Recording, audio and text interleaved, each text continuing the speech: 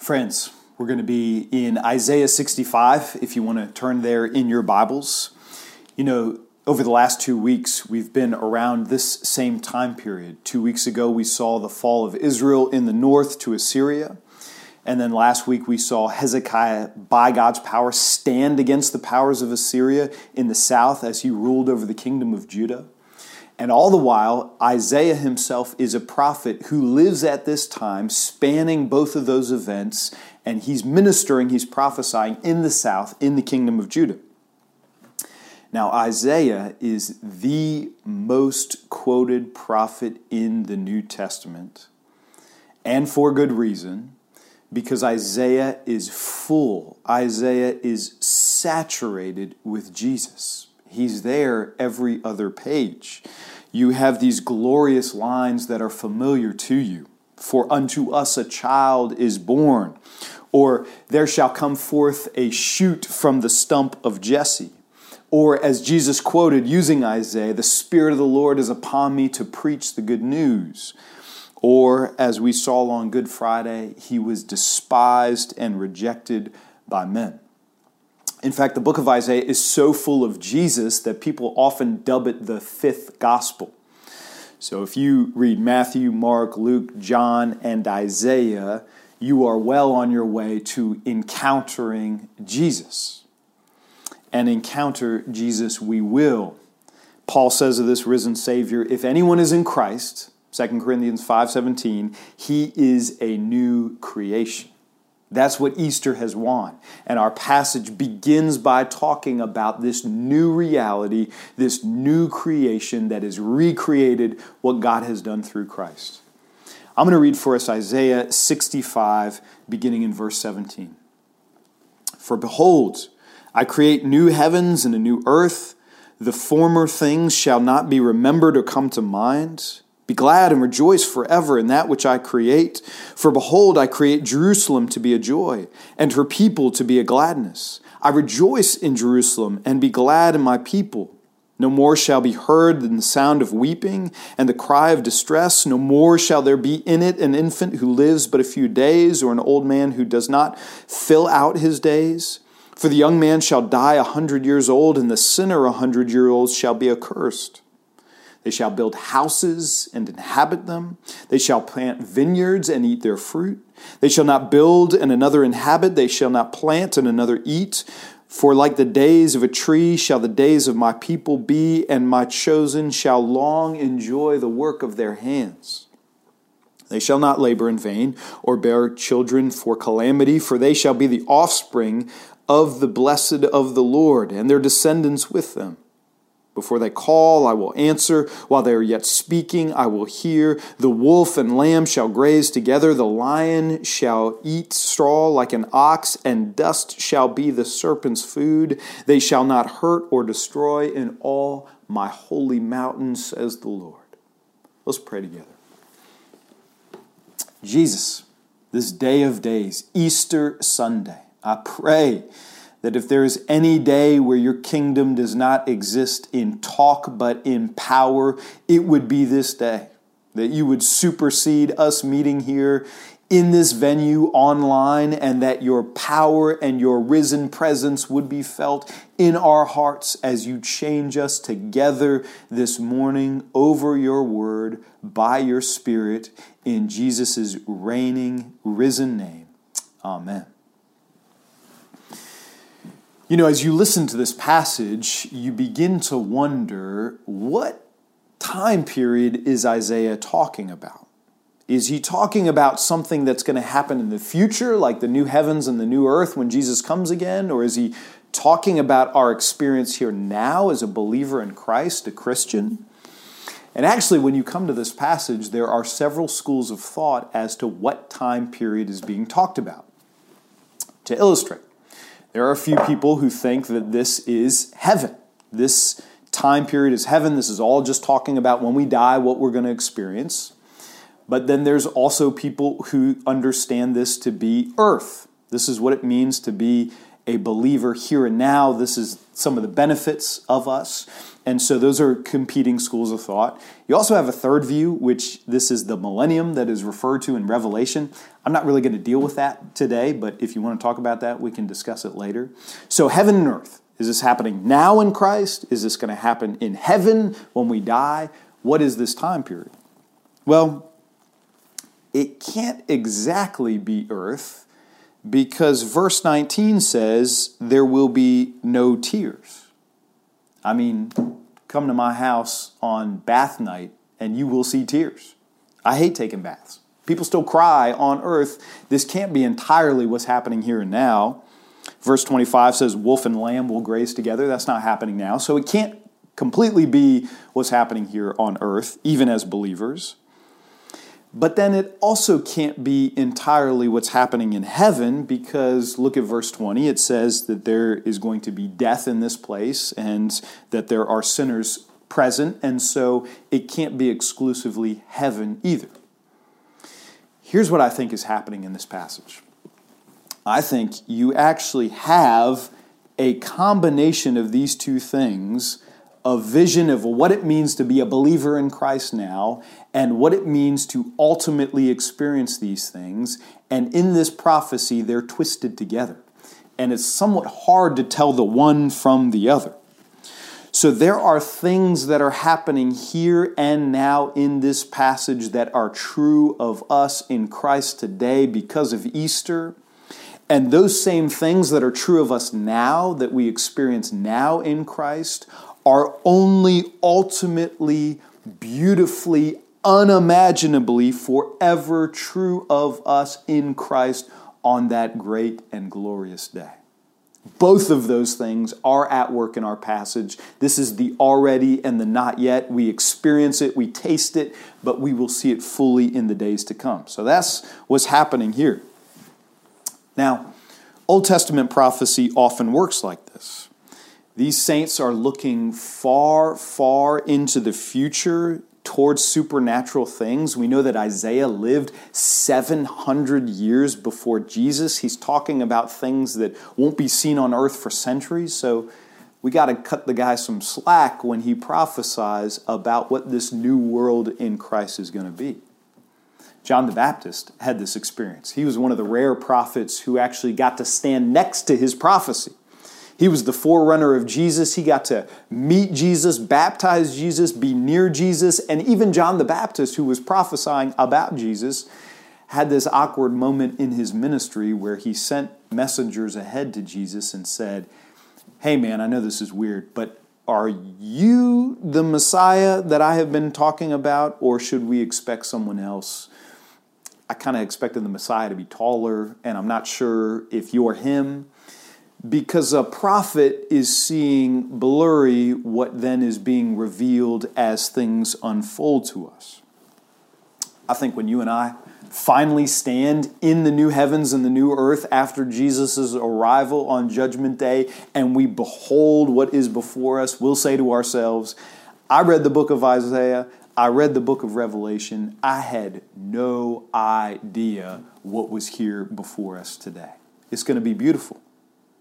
No eye has seen, no ear has heard, nor has the heart of man imagined what God has prepared for those who love him. You know what I love about our passage on this Easter morning? Even though God tells us in the Bible that no eye, no ear, no heart can see, hear, imagine what God has in store, you know what he goes ahead and does in Isaiah 65? He says, let's give it a try. I know they're not going to get it on the first brush, but let's give it a whirl. Let's try to explain what is in store for the believer in Christ. When I look at this passage, I see, depending on who is counting, 10 to 15 things here that Jesus' resurrection on Easter Sunday restores or renews in himself in this life, only to be exponentially increased in the life to come. He wins these promises now. He will win them ultimately in the new heavens and the new earth. 10 to 15 things. It's beautiful. Now, for all of Those of you who are at home baking honey hams and you're worried that I've got 15 points of the sermon, don't worry. I'm just going to pick a few of these. Actually, I'm just going to pick my favorite things that Jesus wins. I'm the pastor. There's nobody else in the building right now. And so I'm just going to pick the ones that mean the most to me this morning, and I hope they benefit you as you hear what Jesus' resurrection has wrought for us today and on that great day. Number one, Jesus renews our tears. Verse 19, Jesus renews our tears. Have you ever really thought about the act of crying? I mean, what it entails to actually cry. It's a really bizarre experience for any of us, and it just kind of seems out of sorts. I was talking to somebody the other day who said, when I cry, my whole face cries. And I love that expression because there are some people who have this elegant way of crying that a single tear just quivers and then falls one at a time. But this girl was totally right. When she cried, her face was just like hemorrhaging sadness. And I thought she was going to pull a muscle. It was hard to watch. But crying is universal. It spans languages, times, peoples, nations, cultures. It is absolutely universal. It is indelibly part of what it means to be a human being. And a world without crying sounds absolutely supernatural because it is. It is supernatural.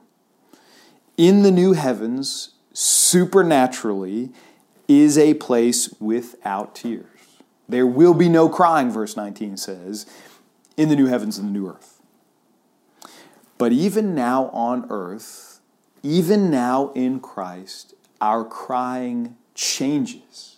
It's being renewed because of Christ and what he has done in his resurrection. Christians still cry. Don't trust a Christian who doesn't cry. Jesus himself wept for grief. We grieve with those who grieve. But Jesus' death and resurrection changes the way that we cry for now. 1 Thessalonians 4:13 and 14 says, "We do not want you to be uninformed about those who sleep in death, so that you do not grieve like the rest of mankind who have no hope. For we believe that Jesus died and rose again, and so we believe that God will bring with Jesus those who have fallen asleep." Do you see that Jesus' resurrection changes our tears now? I don't know how far this virus will reach. None of us do. I don't know if it will begin to infect our church body, and I don't even know if, God forbid, it will claim the lives of believers we hold dear. But if it does, because of this day, Easter, our tears are changed forever. We will grieve the loss of dear saints, but we will not grieve as those without hope. We grieve as those who miss their earthly presence, but know that Jesus has won their heavenly presence. And even in our grief, even in our tears, we experience the power of the resurrection. Praise God. Number one, Jesus renews our tears. Point number two, Jesus renews our work. We see in verses 21 and 22. Now, I know we all have these wild ideas of what heaven is going to be like, and we argue with each other about what we think it's going to be like. I feel like you go through distinct stages on thinking and imagining what we will experience on that great day, because you kind of start with this kid phase. If you grew up in church, you dread the fact that heaven might be a never-ending church service. Like I might be sitting there watching preacher after preacher give a sermon, and that sounds awful. But then you graduate from the kid phase to the adolescent phase, and that's when you imagine that heaven is all your favorite things. It's like this mix of Candyland and F.A.O. Schwartz, and it's just food and toys, and it's awesome. And then you grow up and say, you know what? I wonder what the Bible has to say about heaven. I wonder if it describes it in any way and what words it uses. And when you go to look at the prophetic descriptions of heaven, especially in the major and minor prophets, you'll see that it's all sounds like Isaiah. We are building homes and planting vineyards. We're harvesting crops and we're making wine. It's work in heaven. We are working beautifully in God's presence. There was work back in the Garden of Eden before the fall. There's going to be work, Isaiah says, in the new heavens and the new earth. Work is not a curse of the fall. Work is good and wholesome. It's made by God for us to enjoy. Now, of course, we know this side of heaven that our work has been frustrated. It's been frustrated at the fall, and we often find ourselves doing things that are meaningless or things that work against us, even in our work, especially our relationship with creation and the created world. But Jesus is undoing that. One of the things he begins to do in his resurrection, even now, before we taste the perfection of work, is that even now our work has meaning. Our work is a platform of worship to Jesus. He says in verse 22, "My chosen shall long enjoy the work of their hands." Can you imagine that? To be able to say that as a believer of your work week, no matter what you do, where you work, at home or abroad, they shall long enjoy the work of their hands, because anything we do, whether we eat or drink or whatever we do all for the glory of God. Here and now fits and starts working in God's presence as worship is glorious to him. It is renewed by him because of the resurrection. Number 3, Jesus renews prayer. Jesus renews our prayer life. Now, the day before Jesus' death, if you go back to the upper room discourse, you realize that Jesus spends a lot of time talking to his disciples about prayer, talking about how God will answer Christians' prayer, and then he spends a lot of time praying with them and for them, and then bringing them to the garden so that they can pray even further. There's a direct connection between prayer and what Jesus does in Good Friday and what he wins in his resurrection. Listen to this promise of renewed prayer in verse 24. "Before they call, I will answer. While they are yet speaking, I will hear." Believer, Easter transforms our prayer life. We now have, through Christ's resurrection, direct access to the Father. The Holy Spirit is in us, helping us pray. Jesus is now ascended at the right hand of the Father after his resurrection to intercede for us as we pray. And here in our passage, the Father is so in tune with his children in his kingdom that he knows what we need before we even ask him. That's amazing. I love the prophet Amos and his word picture of what this feels like. He says, "A time is coming when the plowman shall overtake the reaper and the treader of grapes, him who sows the seed." Amos 9:13. God's answers to prayer come so fast. This is what it feels like.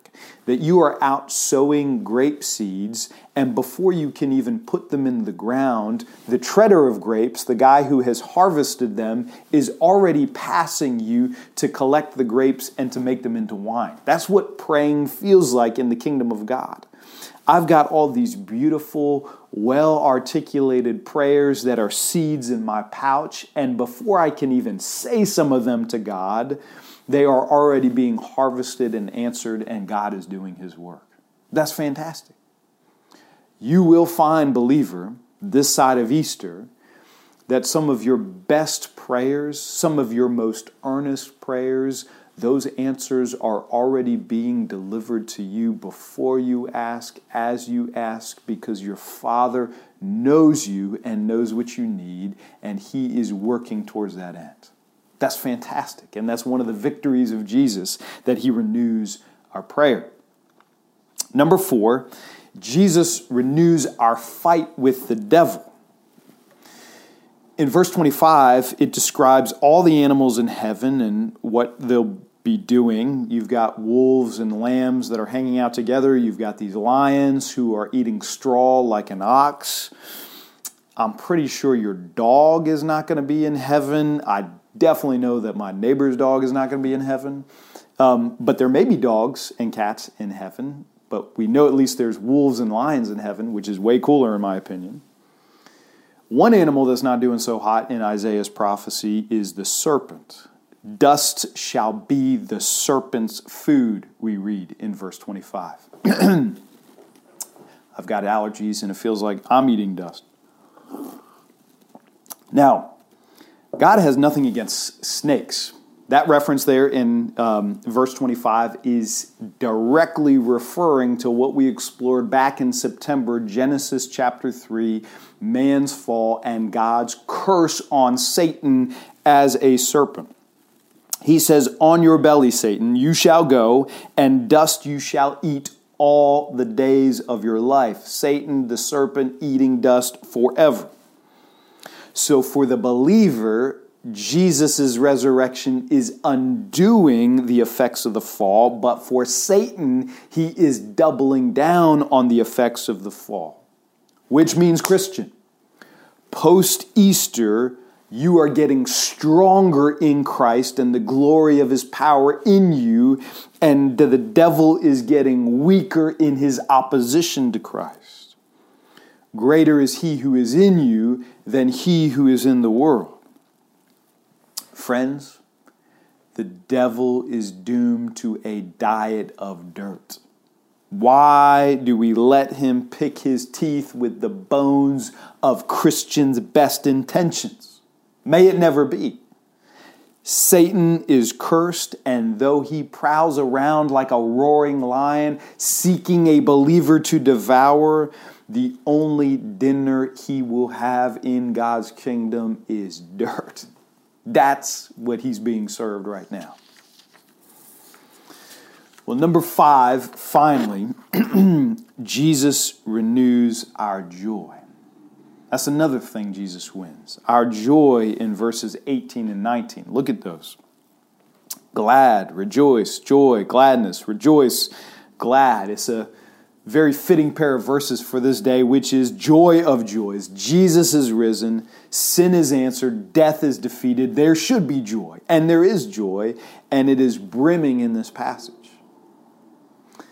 But notice who is doing the joyful, glad celebrating.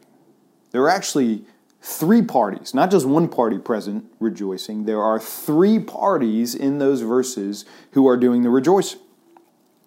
First of all, verse 18, "Be glad and rejoice forever in that which I create." That's us. That's a command to us. Believer, you are commanded today of all days to rejoice and be glad. That is God's will for your life. That is his plan for you. That's the gift of his Spirit to celebrate, rejoice, and enjoy the resurrection. Today of all days, throw a party, eat good food, drink good drink, have a Zoom call with somebody, ask a girl out, do something that celebrates the joy of what God has done in Christ. This is a day for believers to be glad in the Lord and to rejoice in what he's done. Well, while we're celebrating and partying today, we notice, secondly, verse 18, "For behold, I create Jerusalem to be a joy, and her people to be a gladness." So not just joy and gladness for us, but we are then to be joy and gladness for other people, which of course means anyone around us, our neighbors. This joy is not just our joy. We don't take the joy of Easter and hide it under a bushel and keep it to ourselves. It's not just for us. The joy of Easter is a contagious joy. It's an infectious joy. It's a joy that can't help but draw other people into it and rub off on them that it is a gladness and a joy to them as well. Man, that's a fitting word for us right now in these quarantine days. When mumbling is so easy, when being frustrated is so easy, stir crazy is so easy, complaints just roll off our tongue of what we don't have and what we miss, and tirades against the powers that be and what they're not doing. It would be so easy to spend this Easter season as a believer online or in person bemoaning what we don't have. All the while, God is calling us to such a joyous, infectious celebration. Our neighbors see us and they want what we have. Christian, rejoice today and in the weeks to come that Jesus is risen. You've got believers rejoicing.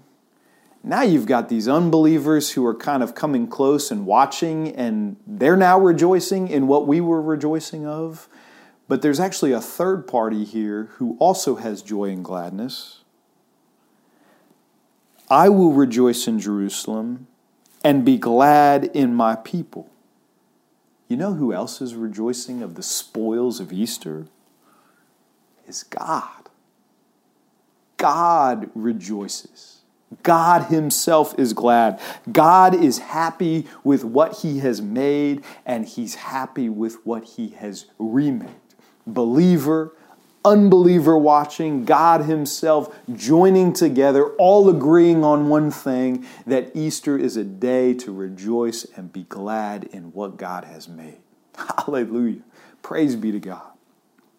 Because of Easter, Jesus renews our tears. He renews our work. He renews our prayer. He renews our fight with the devil. He renews our joy. Dear Christian, when we pray the Lord's Prayer this side of Easter, your kingdom come, your will be done on earth as it is in heaven, these are some of the very things that we're praying for. These are the fruits of God's kingdom that he wins in Easter. And when we ask for his kingdom to come, we ask for this change now that we experience as a believer, and ultimately hope for that change that will come most beautifully and forever. Praise be to God. Let's pray together. Jesus, we rejoice. We rejoice with joy inexpressible, as Peter says, who saw firsthand your death, who saw firsthand your resurrection, who died for the privilege. He says we rejoice with joy inexpressible. You made the world.